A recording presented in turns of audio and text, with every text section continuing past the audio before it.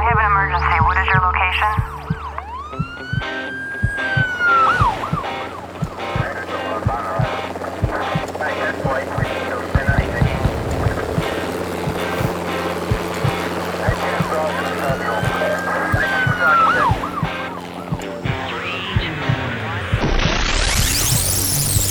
Rescue Radio, because there's a war for your soul.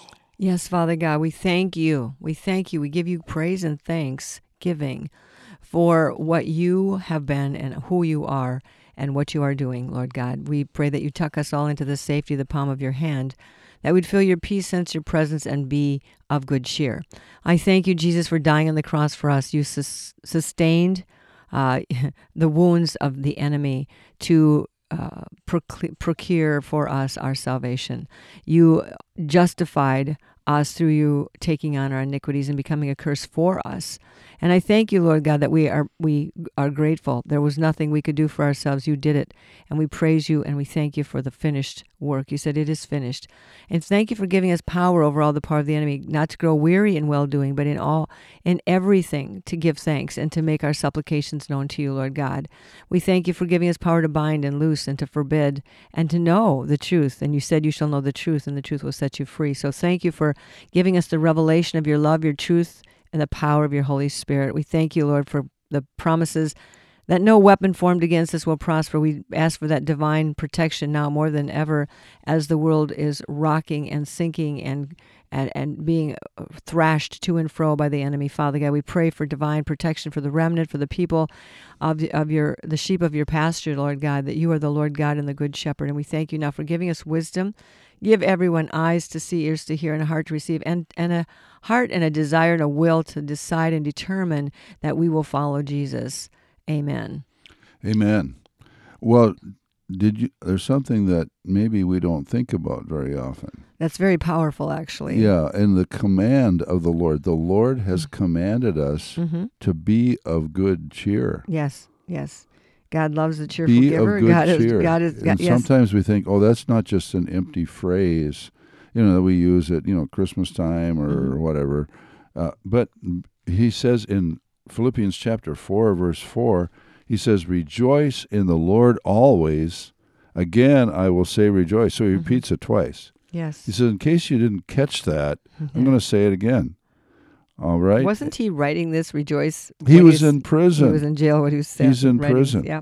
Yeah. And let your gentleness or your graciousness or forbearance, patience, and patience, be known to all men. The Lord is at hand. The Lord is right at here. hand. He's at hand. In more ways than one. He's in us, right? As you're a believer, Christ is in you. Christ in you is the hope of glory.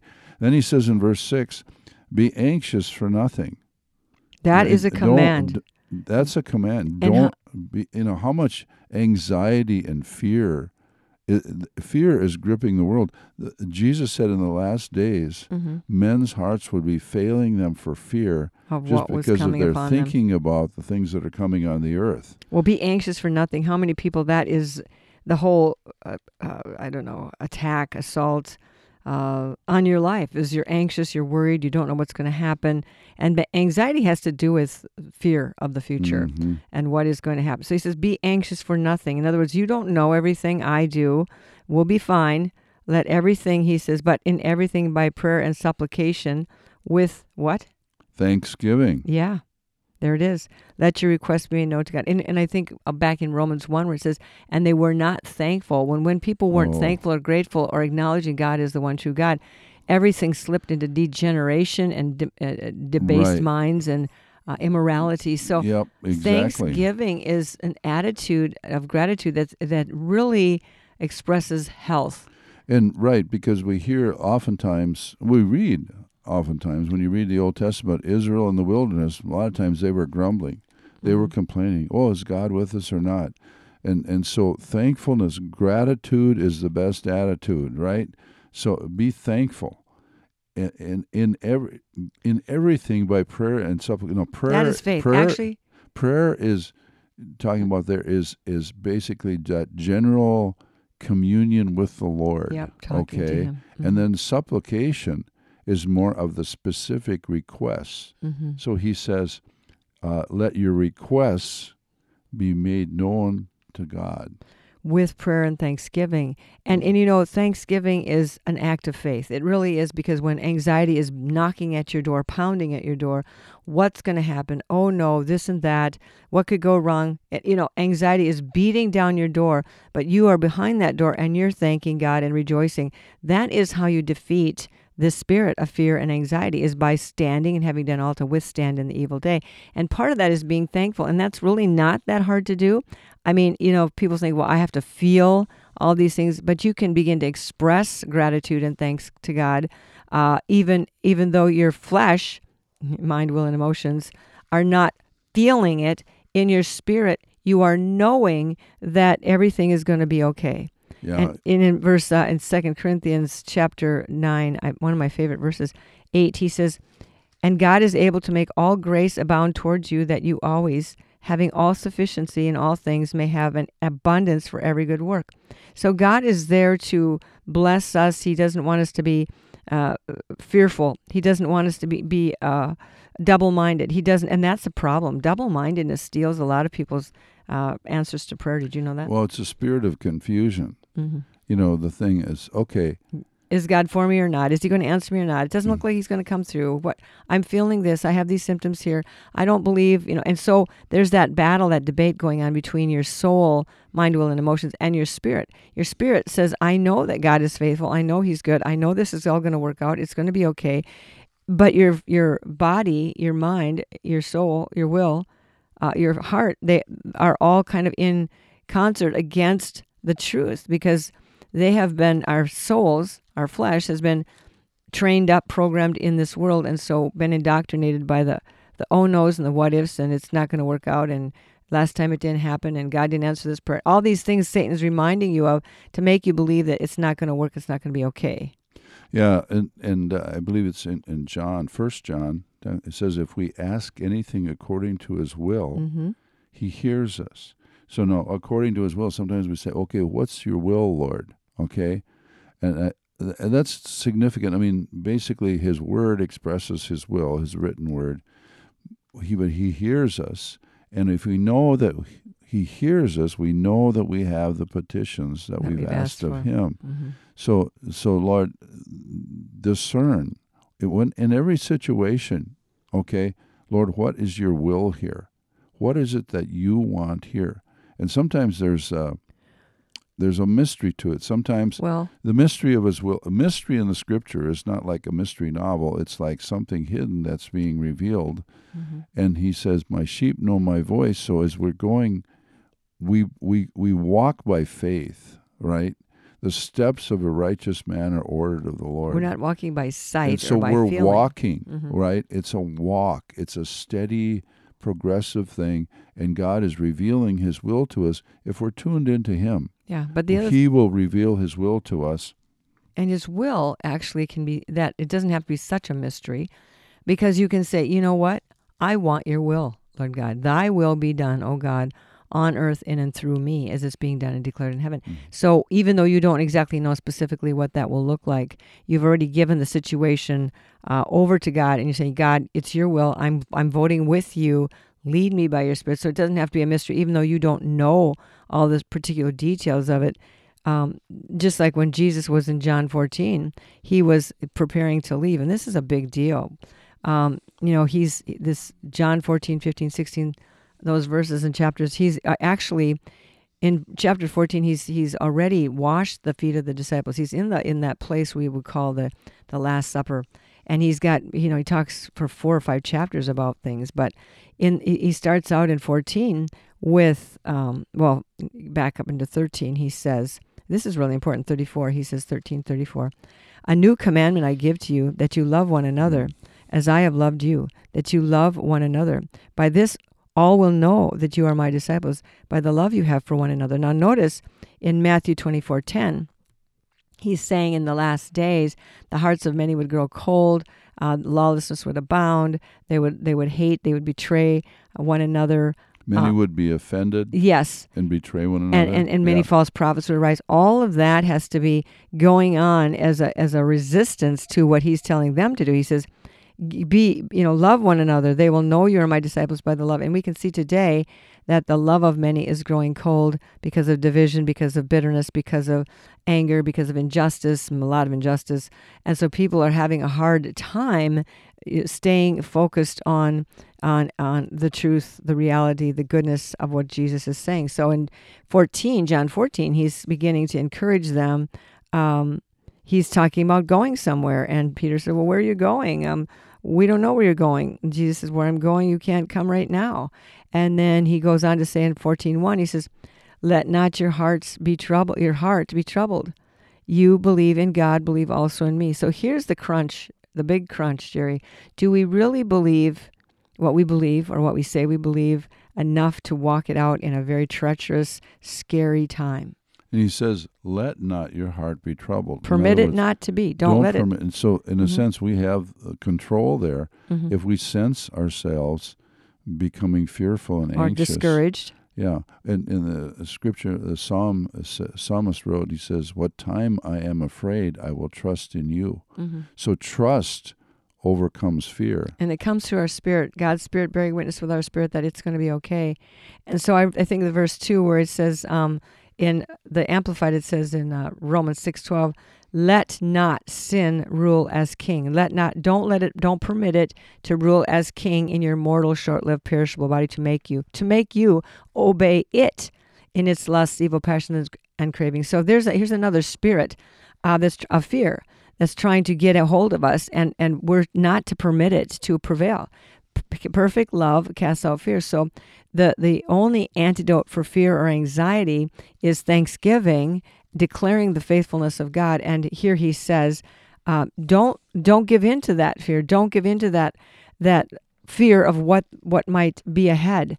You believe in God, believe also in me. With this belief comes the knowing that God is for us, that God is good and good all the time. And God is not, he's not going to abandon us. He's not going to leave us. So he says, then he goes on to say something really fine, really cool. He says, in my Father's house are many mansions. Now, he had not really talked about this really much before with the disciples, but now we're at that time of, he's going away. Where is he going? What is he going to do? Why does he have to go? He says, in my Father's house are many mansions. If it were not so, I would have told you. I go to prepare a place for you. So obviously there was some preparation that needed yet to be done to prepare for the bride, the remnant, the body of Christ to be with him, joined with him forever. So he's going there up in heaven to do some preparation, whatever that all might look like. But he said there are many mansions. And so our definition of mansion might be different than whatever. Yeah, well, he means dwelling places. It's not necessarily our idea of what a mansion. A Victorian mansion. Yeah. 30,000 square feet or something. Yeah, and you know what? Just being with him is a mansion enough. But anyway, he says, I go to prepare a place. So he's got more work he's got to do. He's got to leave to do that. But there's another thing why he's got to leave. He says, and if I go and prepare a place for you, I will come again and receive you to myself, that where I am, you may be also. And where I go, you know, and the way you know. So he's saying, I'm going, I'm coming back, I'm getting this place ready for you. And interesting enough, when the bridegroom is engaged to the bride at that where they betrothed to one another. He goes away with his father back to his father's house to build an abode, a room or a dwelling place on the father's house, and a lean-to or whatever addition for the bride, so that she can be with him living in his father's house. And then when that's ready at the right time, and the father tells the son when it's time to go get the bride. So that's where we're at. This is a picture of what we're waiting for. He's the bridegroom. We're betrothed. We're engaged, and we're here. And we're not going to flirt around with and have an affair with the world, because we're true to the Lord. And we're going to, no matter what it looks like. And he is coming back. So we are really believing that he doesn't lie. We're believing that he's good. And he says, then Philip and Thomas are asking, well, where are we going? I don't know. How do we get there? And Jesus gave them a very cool answer, but it really didn't answer what they were asking. Well, it did and it didn't. He says, how do we know the way is what they were asking. And Jesus says, I am the way. So when we're in Jesus, we're in the way. We're on the way. We're being carried through the journey. And he says, I am the truth. I am the life. He is everything we need. He is our life. He is the way to eternal life. No one comes to the Father except through me. So another thing is to keep in mind is that when we're acknowledging the Lord, like Proverbs 3, 5, and 6, trust in the Lord with all your heart. Lean not to your own understanding, or don't depend on your own understanding. In all your ways acknowledge him, and he will direct your paths. That's right. So when we're looking to him, we're acknowledging him. Lord, what is it? Lead me, guide me. And one of the will of God is always love, right? Yes. So he says, by this shall and life. Love one another. This is the commandment. So it's always time to love. There's always time and plenty of people that need love. And how do we? And the Lord will show us how to express that love. Well, that's true. And he said, this is the new commandment. Not that you legalistically attend to all of these little rules and regulations and statutes and things of the Old Testament, because it's all now combined into the bottom line, which is to love one another and so fulfill all the law, he said. But then he goes on in John 14, talking about, them being with him, and the Father dwells with him and he with him. Yeah, and he's giving them an assignment here. Jesus, these guys have left everything to follow Jesus, and then he says, okay, I'm going. It's like, well, what do we do now? Well, he's reassuring them too. But this is about. He basically goes through chapter 14, chapter 15, chapter 16, chapter 17. Much of this is preparing his disciples for his going, and he says it's best for you that I go. Okay, so he's really reviewing with them what it means to believe in him. In verse 10, he says, he talks to Philip in 9. He says, have you been so long with me and you still don't know who I am? He who has seen me has seen the Father. How can you say, show us the Father? Do you not believe that I am in the Father and the Father in me? This is the bottom line. To believe what Jesus said, that he is the Son of God, that he is in the Father is in him. The Father was doing those works that Jesus did. Those were the Father's works, the Father's ideas. Jesus was just giving the Father opportunity to express his love for the people and raising Lazarus from the dead and curing this one and healing that one and giving this one back their sight. This was the Father's heart. He said, the words that I speak to you, I do not speak on my own authority, but the Father who dwells in me does the works. Believe me that I am in the Father and the Father in me, or else believe me for the sake of the works themselves. So this is now he's taking him up to another step. You believed in me. You saw what I did, that you attributed to me that power and that authority. But he says, but I'm telling you, it wasn't me who did it. It was the Father. He says, and so now if you believe in me, he says, it's easy. Next step, believe in the Father. Most assuredly, verse 12, I say to you that he who believes in me. Okay, do we believe in Jesus? What do we believe in Jesus? What do we believe about Jesus? What do we believe? That he loves us, that he's good, that he died for us, that he's coming back, that he keeps his word, that he's powerful, that he has authority over storms and tempests and demons and all kinds of things. What do we believe? He who believes in me, that would be, knows that he knows that he knows that I am who I say I am. The works that I do, he will do also. Wow. Okay, we're going to be a transfer of work, authority, power, miracles, healings, and greater works than these will he do because I go to my Father. It could be greater in number, could be greater in astonishment, but I don't know if you can get much greater than raising the dead. But so he's saying, I'm going to transfer my power, just like I believe the Father and did the works the Father wanted me to do. Now I'm going to give it to you, and you're going to do the works I want you to do. We're going to do it together. You're going to believe in me, and I'm going to do greater works through you. And that's it. It's the greater there is that multiplied. These works are going to be multiplied because there's more people doing them. Because there's, Jesus it's not just Jesus right here doing these things, a Father doing the things through Jesus, but now the Father is, Father through Jesus, through the Holy Spirit is doing those works through us. And here, listen to this. He says, he says, most assuredly I say to you, he who believes in me, the works that I do, he will do also. And greater works than these will he do, because I go to my Father. And whatever you ask in my name, I will do it, that the Father may be glorified in the Son. So the reason for these greater works, these astonishing miracles, is that the Father may be glorified through the Son, and the Son may be glorified through us. So when you're doing greater works, calling for miracles, crying out, making petition, it's not about you. It's not about people thinking you're great. It's about you wanting to glorify Jesus Christ and be a conduit or a transfer of that authority and power from the Father to the Son to us, to the need, the point of contact. If you ask anything in my name, I will do it. These are some of the biggest, most difficult scriptures that are printed in red in the Bible, because he says, if you ask anything in my name, I will do it. This is a blank check, but people don't know how to handle a blank check. They don't know how to cash it. They said, we asked in his name and Jesus didn't do it, and something was wrong and it didn't work. And so rather than God being glorified, there's a stumbling. God is... we're stumbling. He becomes suspect Well, in the minds of people sometimes. Well, he says in chapter 16, verse 1, these things I have spoken to you, that you should not be made to stumble. So there's a stumbling, a doubt, an unbelief. Why didn't it happen? What's going on? Why? And, Jesus had a perfect record.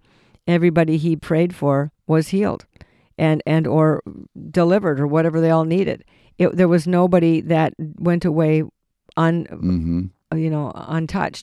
And so, but you see, the thing is that we want that perfect record. So we have to be really walking in a place of total abiding in him and be aware of what time it is. Sometimes, it may be that we ask for this or that. Maybe it's not the right time. I'm not trying to make excuses. I'm just saying that when you ask anything in my name, I will do it. If you love me, keep my commandments, and I will pray to the Father. So as we're doing this, do this for one motive, and that is for Jesus Christ to be known in this very, very evil beyond any imagination of evil, dark, treacherous, vile world that we're living in right now, where people are suffocating under the pressure of so much atrocity and bloodshed and carnage and unthinkable, unimaginable evil acts, when the darkness is everywhere and it's all yet set up to be the light, and we know it's not the light, we know it's a false light, we know it's a spirit of divination. That's when the true light, the light of God, the love of God, the work of God, the answers. See, when God answers our prayers and people hear us and see us praying those things, they'll say, oh. Just like when they saw Jesus' prayers be answered by the Father. Oh, the Father is real. Oh, he heard Jesus. Oh, Jesus has got some connection here. Oh, and so this is our opportunity to bring light into the darkness by glorifying God and by not being afraid to ask and believe for anything that needs to be asked for in his name. He says in John 14:16, and I will pray, after he says, if you love me, keep my commandments, and I will pray the Father, and he will give you another helper or comforter, okay? That he may abide with you forever. That he may abide with you forever, even the Spirit of truth. He's talking about sending the Holy Spirit, the Spirit of truth, whom the world cannot receive, because it neither sees him nor knows him, but you know him. Okay, this is simply and will be in you for the believers, right? He will dwells not only with you but in you. So, he said, I will not leave you orphans. I will come to you. So abandonment, this is what they must have been feeling just about then at the Last Supper. What's going on? It's a dark night. Nobody knows. Somebody's just been going to betray him. We're going to be abandoned. Jesus says, don't worry. I'm not going to abandon. You're going to be my sons. You are my sons. And you're my sons. He says, you're not going to be my orphans. And then he says, I'm going to send a helper, the third person of the Trinity, to abide in you. The helper who came on Pentecost to abide in them.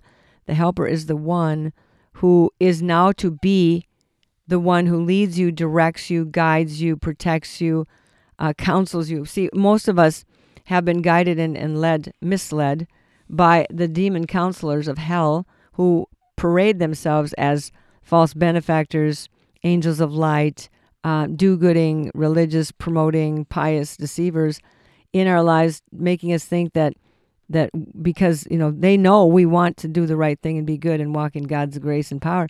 These demons come in to pretend to be our counselors, and we don't discern it. But now he says, nope, no more of that demonic counsel that looks to be me. I am casting that out. You are going to be filled with the Holy Spirit.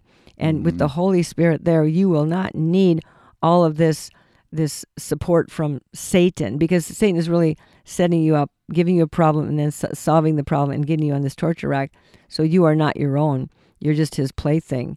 And you have to remember that the Holy Spirit is not just some magical force. He's a spirit. He's a person. He's a person. He's a person of the Godhead. You can talk to him. And you can talk to him, and he operates through you. He gives you wisdom. He leads you. He leads us into all truth and all righteousness. He calls to mind. He tells us later on.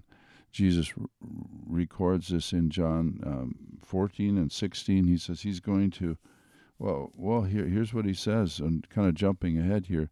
But the Helper, John 14:26, the Helper, the Holy Spirit. Mm-hmm. So he identifies the Helper. As the Holy Spirit. So God is there to help you. Whom the Father will send in my name, he will teach you all things and bring to your remembrance all things that I said to you. Yes, and you know how that works. Sometimes you're preaching or talking or sharing something with someone, and all of a sudden you're saying stuff that you're shocked that you're saying that you didn't know you knew from the Bible, for example, words or verses or admonition or encouragements, words that are coming out of you that you didn't even know were in you. But that is the Holy Spirit who's then at that point bringing things to your mind and understanding to use you to help that other person. Yeah, and it's we call it the anointing. Now the anointing is the presence of God, the power of God. Moving into the flow, I think, of the Holy Spirit. Moving into the flow. In other words, there's sometimes, we kind of talk out of our own minds and our own heads and stuff, and then there's times where we just, like you're saying, Marjorie, when the Holy Spirit really, we might be saying the right things, but then the power of the Spirit comes upon us, and what we say is just energized. Empowered. It's empowered. Mm-hmm. It has power to do what it needs to do. God says He does. His word doesn't return to Him void. Where it comes and it does its work. It hits the mark. It brings truth. It brings revelation. It brings healing. Yeah. Where it's brings alive. Deliverance. You can speak the word of God. It can be preached 100,000 times on a Sunday morning from a pulpit or, in a conversation, and it just falls on deaf ears. It just falls to the ground. It seems like it's not even heard, not even listened to, or distracted doing something else. But when the Holy Spirit anoints the words, He's able to drive those words like lasers into the heart, soul, mind, conscience, whatever, of that other person. And He is doing it through the power of the Holy Spirit. And people know that there's a difference when the Holy Spirit is carrying that word into that person and it's quickening them and they're getting it and the lights are going on, as opposed to just hearing it and it falling on deaf ears. And Paul told the church at Corinth, he said, when I come to you, I didn't come in great oratory. I just came in demonstration of the Spirit and of power. I just think of this. Years ago, there's a story told about Psalm 23, and it was in an auditorium someplace where they had this famous actor that had this great, powerful voice and everything like that. And they said, well, we're going to just have each of you, and there was this old preacher that was going to read Psalm 23, and so the actor read it with such eloquence and enunciation and everything like that, and it was like people were saying, wow. I mean, it was just eloquence, right? And then the old preacher gets up and he has kind of a crackly voice, and he kind of reads it through and pauses sometimes with tears coming to his eyes. And the audience said, well, the actor knows the psalm, the preacher knows the shepherd. Mm-hmm. And so it's not a matter of eloquence, it's a matter of power. The kingdom of God is not in word, but in power. It's in power. And here's what really is lacking many times in our lives is the power of God. Mm-hmm. You know, we're not just power hungry. The power comes with our intimacy with Jesus. When there is power that comes, there is healing that comes, there's conviction that comes in the hearts of people, and there's life and revelation that comes. That comes when there is the anointing, the empowering of the Holy Spirit through us. And you know, power is important, but it's really in verse 27, he says, peace I leave with you, my peace I give to you. Not as the world gives do I give it to you. Let not your hearts be troubled, neither let it be afraid. There's when you minister to whoever and whatever situation, when you can minister in peace, that is power. Mm-hmm. When you know I'm not afraid, I'm not abandoned, I'm not alone. When I can still say, he says in chapter 16, verse 20, he says, most assuredly I say to you that you will weep and lament, but the world will rejoice, and you will be sorrowful, but your sorrow will be turned into joy. And then he says these things in verse 33, these things I have spoken to you, that in me you may have peace. In the world you will have tribulation. Be of good cheer, I've overcome the world. You can, it says in the Bible, eye has not seen nor ear heard, neither has entered into the heart of man the things that God has prepared for those who love him. And I really believe that is not only right on, but it's really relevant for today, because you can focus on the evil, the wicked, the lies, the deception, the treachery, the butchering, the this and the that. You can, and not to say that we're going to just deny it, but we have to know that we are called to be at peace, knowing that God is in control. God is aware of everything, every hair upon everyone's head that's been attacked.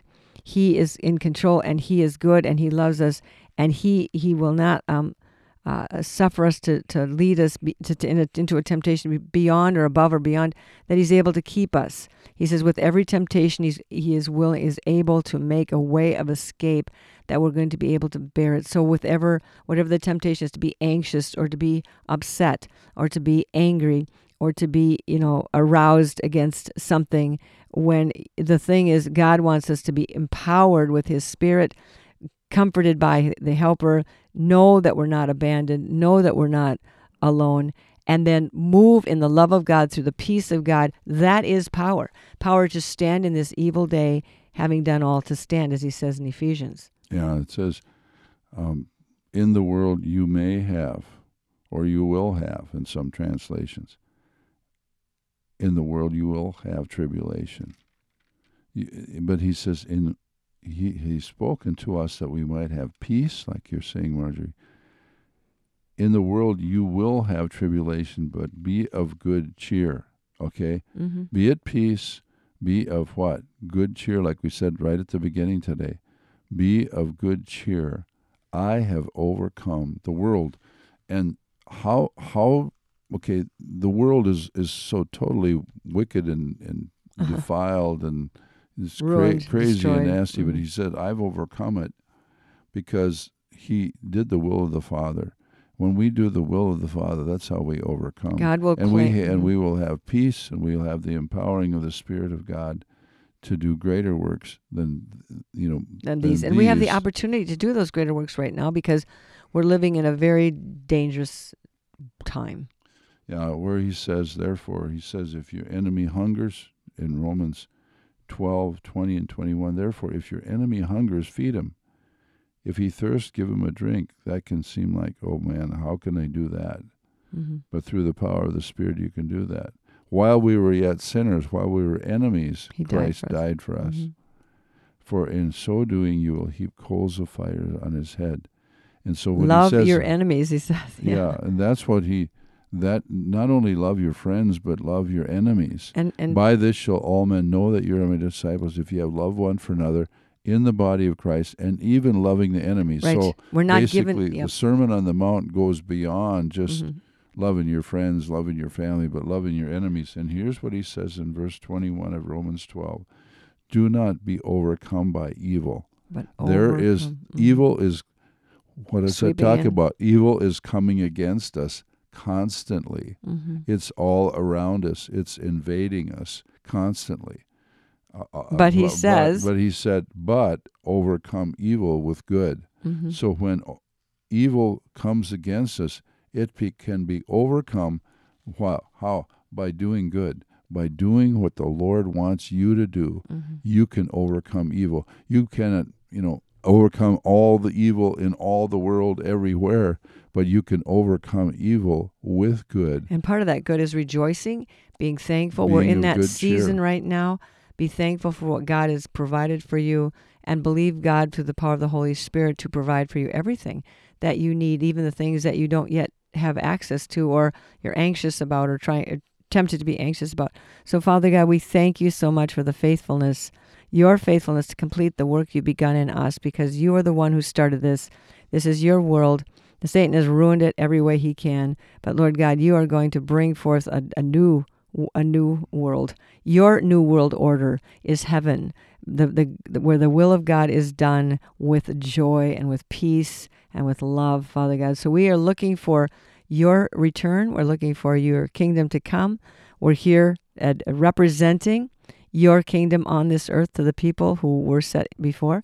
And we thank you for giving us joy, peace. Put your joy right in the hearts of your people, that they will be encouraged today, that the things that are frightening them and troubling them will be removed. These demonic troublers will be removed by the power of your word and by the sword of your word, that these spirits of fear, anxiety, frustration, murmuring, complaining, depression, I command them in the name of Jesus Christ to leave. Remove yourself from the temple dwelling places of the Most High God in those who follow Jesus Christ. Get out and do not come back in Jesus' name. Amen. Well, Marjorie, what are some resources that Life Recovery has that would be especially helpful at this time of the year, or any time? You've got so much. I think it would be really fun if you would be very courageous and bold and do something totally different in your life and check out the audio drama that we have finished. It's called God on Trial. It's 28 audio episodes, each about a half an hour long. Great for driving in the car, going on vacations, trips with the family. Great for an evening where you're going to do a family devotion or Bible study. Great for discussion groups with people. It starts in the garden, and it goes through all the way up to the crucifixion, resurrection. It's a different way to get a very good dose, Education. and inspiration, Yeah. and a very evangelistic tool. It's called God on Trial. For the price, it's ridiculous. I think you can get an episode for $3 to $5. Yeah, and they're It's about ridiculous. roughly a half an hour a piece. Yeah.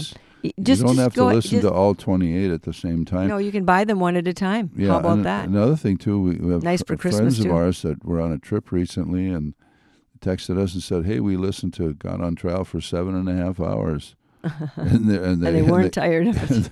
and it's like, wow, it was just. But Really, it's a very deep, helpful to them. hidden secret. People do not know it even exists, and that's because the devil doesn't want you to know. So now you know something that the devil doesn't want you to know. God on Trial at liferecovery.com. God bless you, and we'll see you next week. Be of good cheer. I have an emergency. What is your location?